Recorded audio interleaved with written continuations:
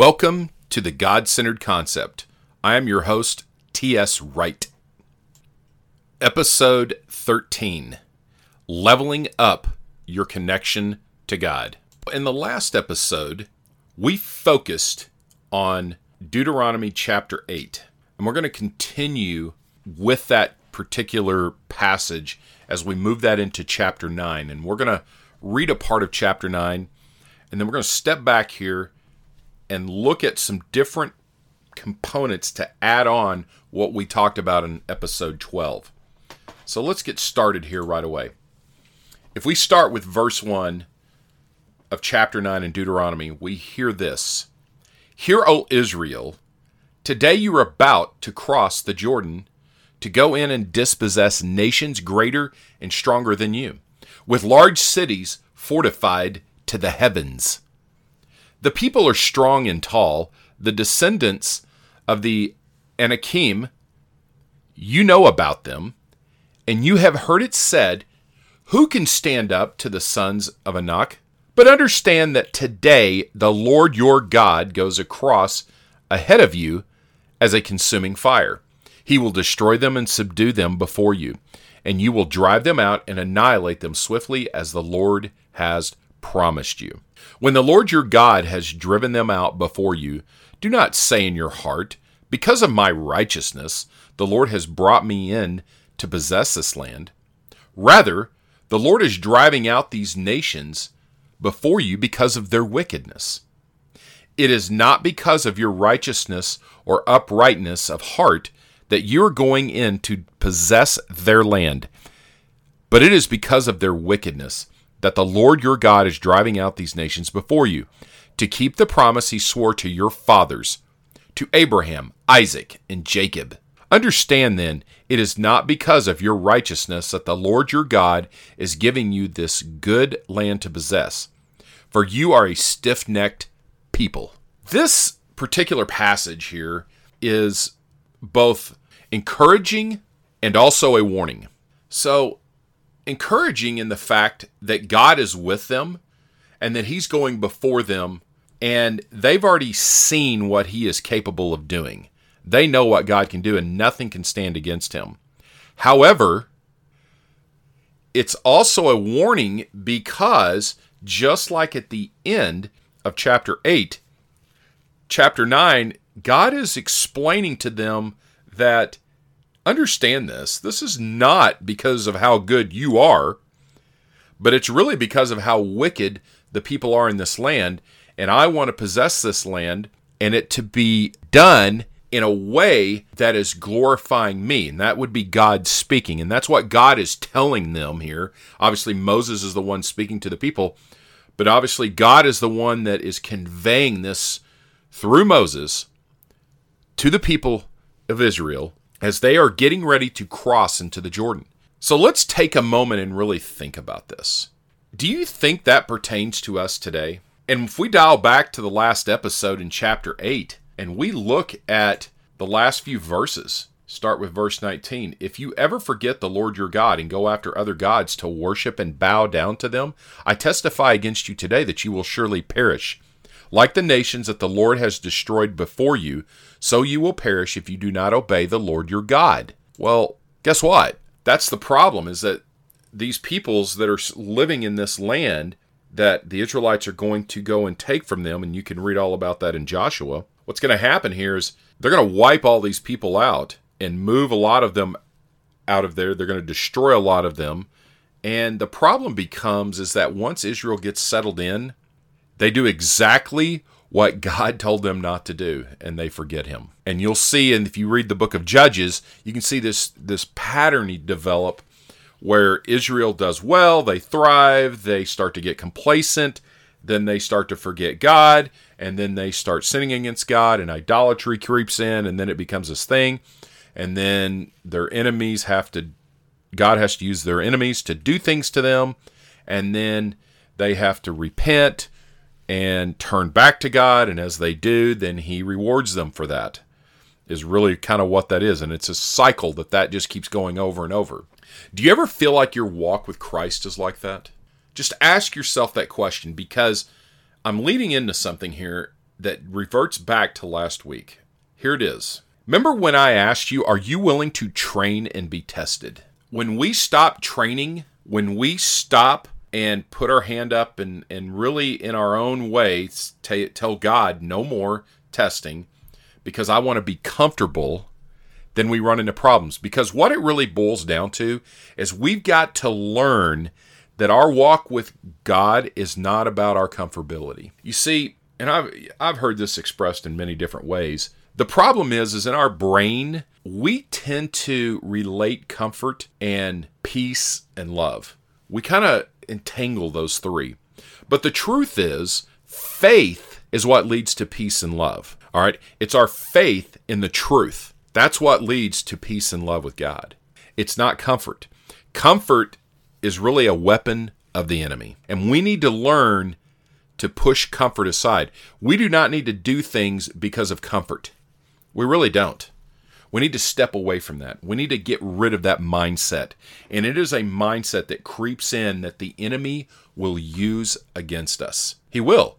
Because if you read Deuteronomy, what God is basically saying back in Deuteronomy 8, if you basically get fat and happy, and then you start thinking you're the one that's getting all this done and doing all these great things and developing your own wealth and, creating your own businesses, and you've got all this land and it's all because of what you're doing, that's when you run into problems because that's when you start pursuing comfort. See, comfort is really idolatry because when you start pursuing it, then what happens is that we automatically, all right, start pursuing something that's outside of God's will to get comfort. We put comfort on the throne and then we end up putting ourselves on the throne. That is no different than worshiping another god. And then we start asking him, and just hear how this sounds. Then all of a sudden we start asking God to do all these things for us to highlight our comfort, to make our lives more comfortable. What is that? That is not biblical at all. Matter of fact, that is anti-biblical. If we go and we fast forward into the Gospels, and I'll just take you straight to Luke chapter 14, and I'm actually going to read a little bit of this. Here's what happens. Jesus is talking to his disciples, and he looks at them, and basically, you can read in some Bibles, it'll have these headlines, and this is called The Cost of Discipleship. And remember, this is about helping develop you as not only being discipled, but you absolutely learn how to disciple, which is what we are called to do. It says this, Luke chapter 14, verse 25, large crowds were now traveling with Jesus, and he turned and said to them, so he's not just talking to disciples, but there's this huge crowd, and he says, if anyone comes to me and does not hate his father and mother and wife and children and brothers and sisters, and yes, even his own life, he cannot be my disciple. Whoever does not carry his cross and follow me cannot be my disciple. Let me ask you this question, and that is verses 25 through 27. Does that sound comfortable to you? Matter of fact, is the cross comfortable? Was the cross comfortable for Jesus? Was there anything comfortable about the cross? The answer is no. I think it's pretty obvious. There's nothing comfortable about the cross. And what happens is in our brain and the way our culture is today, the Greek culture was all about pursuing knowledge to better yourself and, in essence, to make yourself feel more comfortable. Does that sound familiar? Do we have things in our society and do we set up our lives to feel more comfortable? Think about it. Think about what you do with your life. Think about what you do with your money. Think about how you plan your time. Are you planning it around your entertainment and your comfort? I'm not saying that there's not times to step back and have a little comfort just to take a relaxation moment. And I'm not saying that we shouldn't do things that are not, we shouldn't ever not have fun. I'm not saying that at all. But it needs to be done in the proper perspective, doesn't it? And it certainly does not need to be sitting on the throne of our hearts. When we put comfort and entertainment and pleasure and all the things of this world on the throne, eventually what we're doing is we're worshiping our flesh and we're worshiping ourselves. What a weapon of the enemy. It is. And we have to be cautious with this. And really what this stems from is when we are not doing what we're supposed to do. If you dial it back to King David, what got him into trouble with basically adultery and murder? It started with the fact that he was not doing what he was supposed to do. He got comfortable is what he did. I mean, it's pretty obvious when you read it. What he decided to do was to stay back when the kings were off to war. He's like, man, I don't have to go. You know what? We got this licked. We got this God thing down. We got this warrior thing down. We got all this. I'm just checking off my boxes, and man, I'm just gonna hang out here. I'm just gonna live the good life. I mean, he had all his concubines and wives and all this other stuff. But guess what? What happens is when you're not doing what you're supposed to do, and I promise you, God, during these times, or probably when he was doing what he's supposed to do, God is working in him. He's training him. He's making him, he's basically structuring him more and more to be more like him. That's what he was doing. I mean, he even called David a man after his own heart. But as soon as David pulled away and wasn't doing what he was really supposed to be doing, and he steps away from that training, from that testing, guess what? He wants to be comfortable, and this leads to things. It truly does. It leads to him seeing Bathsheba, and it leads him to lusting after her in his heart, forgetting God for the moment, and then sins for her, and then sleeps with her. And guess what? Now we got a problem, don't we? Because she gets pregnant. Can't hide this. And I kind of wonder sometimes if God wasn't involved in making sure she got pregnant, because he wasn't going to let David run from this. And I think he was testing David even through that to see if he would step up and be honest about what happened. And that included to Bathsheba's husband. And that included to the prophets. That included to the people that are subordinate to him. You see, there was one problem for David in all this. Other than God, there was one guy in all the land that really was not subject to him. Okay? And that was the prophet. See, he would design that. He designed it the way Israel was. And the kings would get mad at the prophets. But the truth is the prophets were kind of a separate entity. And they were there to represent God and God's voice to everyone, to all of Israel. And it was sort of that accountability for a king so that they couldn't have total control and not even see, and in their mind, they would physically have somebody there that could hold them accountable. Now, we obviously see all kinds of issues and kings trying to kill prophets and queens and all this stuff. And you can go through Israel's history and you can see the roller coaster ride that is. I'm not going to get into all the details of that here. But think about it. That prophet was there to keep them accountable. That's what prophets were. And quite frankly, that's what they've been throughout history. In some ways, Jesus himself, when he keeps talking to these Pharisees, he's kind of that prophet that's holding them accountable, and they don't like it. These prophets have this voice, and I don't want to get too much on this side tangent of prophets, but they are God's link of accountability. But in many ways, that's also part of that testing and training, because they would lend a voice for God to them to help not only direct their steps, but I often wondered, because there was no way everything was recorded in there, that sometimes the instructions were partly embedded in them as ways of training and as ways of connecting to God in a closer way for the kings and even for the people. You know, these prophets could be used in all kinds of different ways by God. They were basically his voice of truth through a person. And so, of course, the prophets were supposed to be completely surrendered to God, and they walked with him, and they weren't, they had almost a different set of rules of living in a way. But when they would speak on God's behalf, and because God was putting things in their hearts to speak. And I often think a lot of that was the training, and that was the testing in different ways. And sometimes these prophets God would put riddles in their heart and things, and they would come out and say that. So my point is God has always had that buffer of testing and training. But here's my question. See, we have the Holy Spirit inside us, and we are the temples of God. Are we willing to become that complete open vessel of training and testing? I mean, are we? Are we willing to be tested by the Spirit? Are we willing to be trained? In the last episode, if you look in the notes, I make a statement. What is your go-to when things are happening in your life, whether they're good, bad, neutral, boring, exciting? I mean, whatever. What is your go-to? What does your heart automatically go to? You see, this is why you need training. Because your body and your brain are made in a certain way. You have nerves, and you guys probably understand that you have a nervous system, and you have the neurons and how all the information transfers back and forth from the brain to your body and back to the brain. Well, you have this thing called myelin.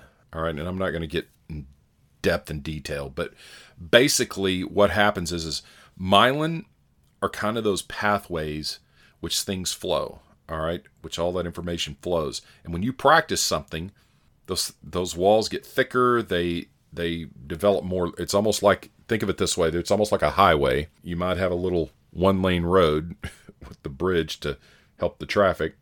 Well, eventually, if you practice enough, you can turn that thing into a 10-lane superhighway, and that information's more automatic. Well, if we're practicing God enough, and we're allowing ourselves to be trained enough, and we're willing to spend enough time with God, we'll turn those particular parts of our body and our brain and those neurons, we'll myelinate them in a way, because we practice so much. There'll be 10-lane superhighways of nothing but godly information back and forth. God made you in a certain way, and He made me in a certain way, and it was basically to connect with Him. Think about it. The very basic biology, the neuron, is designed for you to connect to God and to practice connecting to God all the time in all these different ways. But you have to be willing to be trained. If the Holy Spirit puts something on your heart, do you expect a positive result every time? Like in the human standard? Like it's going to lead to let me rephrase it. Like it's going to lead to some big reward? Because I think a lot of people do. And when it doesn't happen, they get disappointed. You know what? I think God does that for a reason. He's testing you. He's also training you. He's trying to get you to realize that walking with Him is a moment-by-moment thing. It's not I do something and I get this big reward every time. Like it's Santa Claus or Christmas morning or, it's my birthday every day. That's not the way life works. And sometimes life is not fun. But we need the training. We need the training. We absolutely do. And if we're not willing to be trained by God, if we're not open not only to His rebuke, but to His discipline, we're never going to develop the connection inside of our biology like we're supposed to. He created your biology to connect to Him in every way, shape, and form. Think about that. And then also think about it in the opposite terms. When you're doing other things that are opposite of God or opposite of connecting to God, what does that look like? So you're actually developing patterns inside yourself, and you're myelinating patterns inside yourself and in your thinking and in your action that are having you go the opposite direction of God. You can study things like the pleasure-pain principle that will help you understand what draws you in and what pushes you away. Well, sometimes I think God introduces pain and wants something to be painful because He's not only testing you, He's testing your heart, but He also wants to see how you'll respond and if you'll keep turning to Him. And you'll remyelinate, so to speak, train yourself that even in pain, it may still be God doing this, but yet you're going to still pursue Him in that. See, God wants you to learn to pursue Him in every aspect of your life. And if you turn back to Deuteronomy 8 and 9, God is really training these guys. I mean, He really is. Well, He does the same to us. And if you continued on reading Deuteronomy chapter 9, what you're going to get is that He's going to talk about the situation with the golden calf. See, that's where He explains partly why they're stiff-necked people. And He gives a lot of instruction inside of that. If you start with verse 7 and you go to the end to verse 29, you get a sense of how well God understands them. He understands their psychology. He also understands their training. He also understands what their habits are. You see, you've got to understand these little things inside you, because it's great to come to salvation, but discipleship, I like the fact that discipline and discipleship, those words are very similar in spelling, and they start the same way. They start with disc. They start with the word disc, and so they're very similar. Discipleship and discipline just work together. They're the same. They're almost the same thing. You have to have immense discipline to be able to disciple. You do. But what I am going to tell you is this. You don't have to be perfect, and you don't have to be some perfect person who's had this perfect life to disciple others. I can run off a list of names and prove that to you. You could have been the worst, most hideous human being you could ever imagine, and you can turn into a disciple for Jesus Christ. It's open to anyone who chooses to follow him. I had somebody that I know one time, the Holy Spirit put on his heart. He felt the Holy Spirit speaking to him, and he asked the question. He goes, "Why did you select me? Was I your first choice?" And the Holy Spirit put in his heart, "No, you were the one that was willing. You were the one that was willing." And I've actually read that in other accounts as well. The person that is willing to be trained and tested and is willing to do it is the one God will use. And many times it's not God's first selection. It's not that perfect person. Okay, so you have to understand that we're all being called. Are you hearing his voice?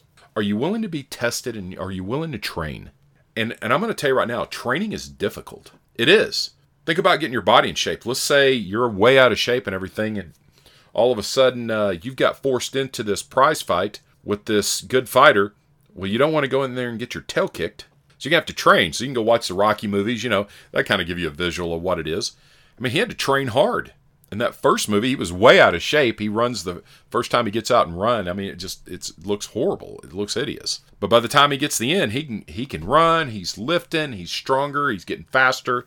His body's getting in shape. You get to Rocky 2, and he gets even better shape. And I know it's a movie, but it really illustrates the point. And our human body works that way. The harder he worked, the better he got. It's true. You have to work hard at your relationship with God. You got to be willing to pursue him too. See, God did not just create us to love us. He created us to love him back.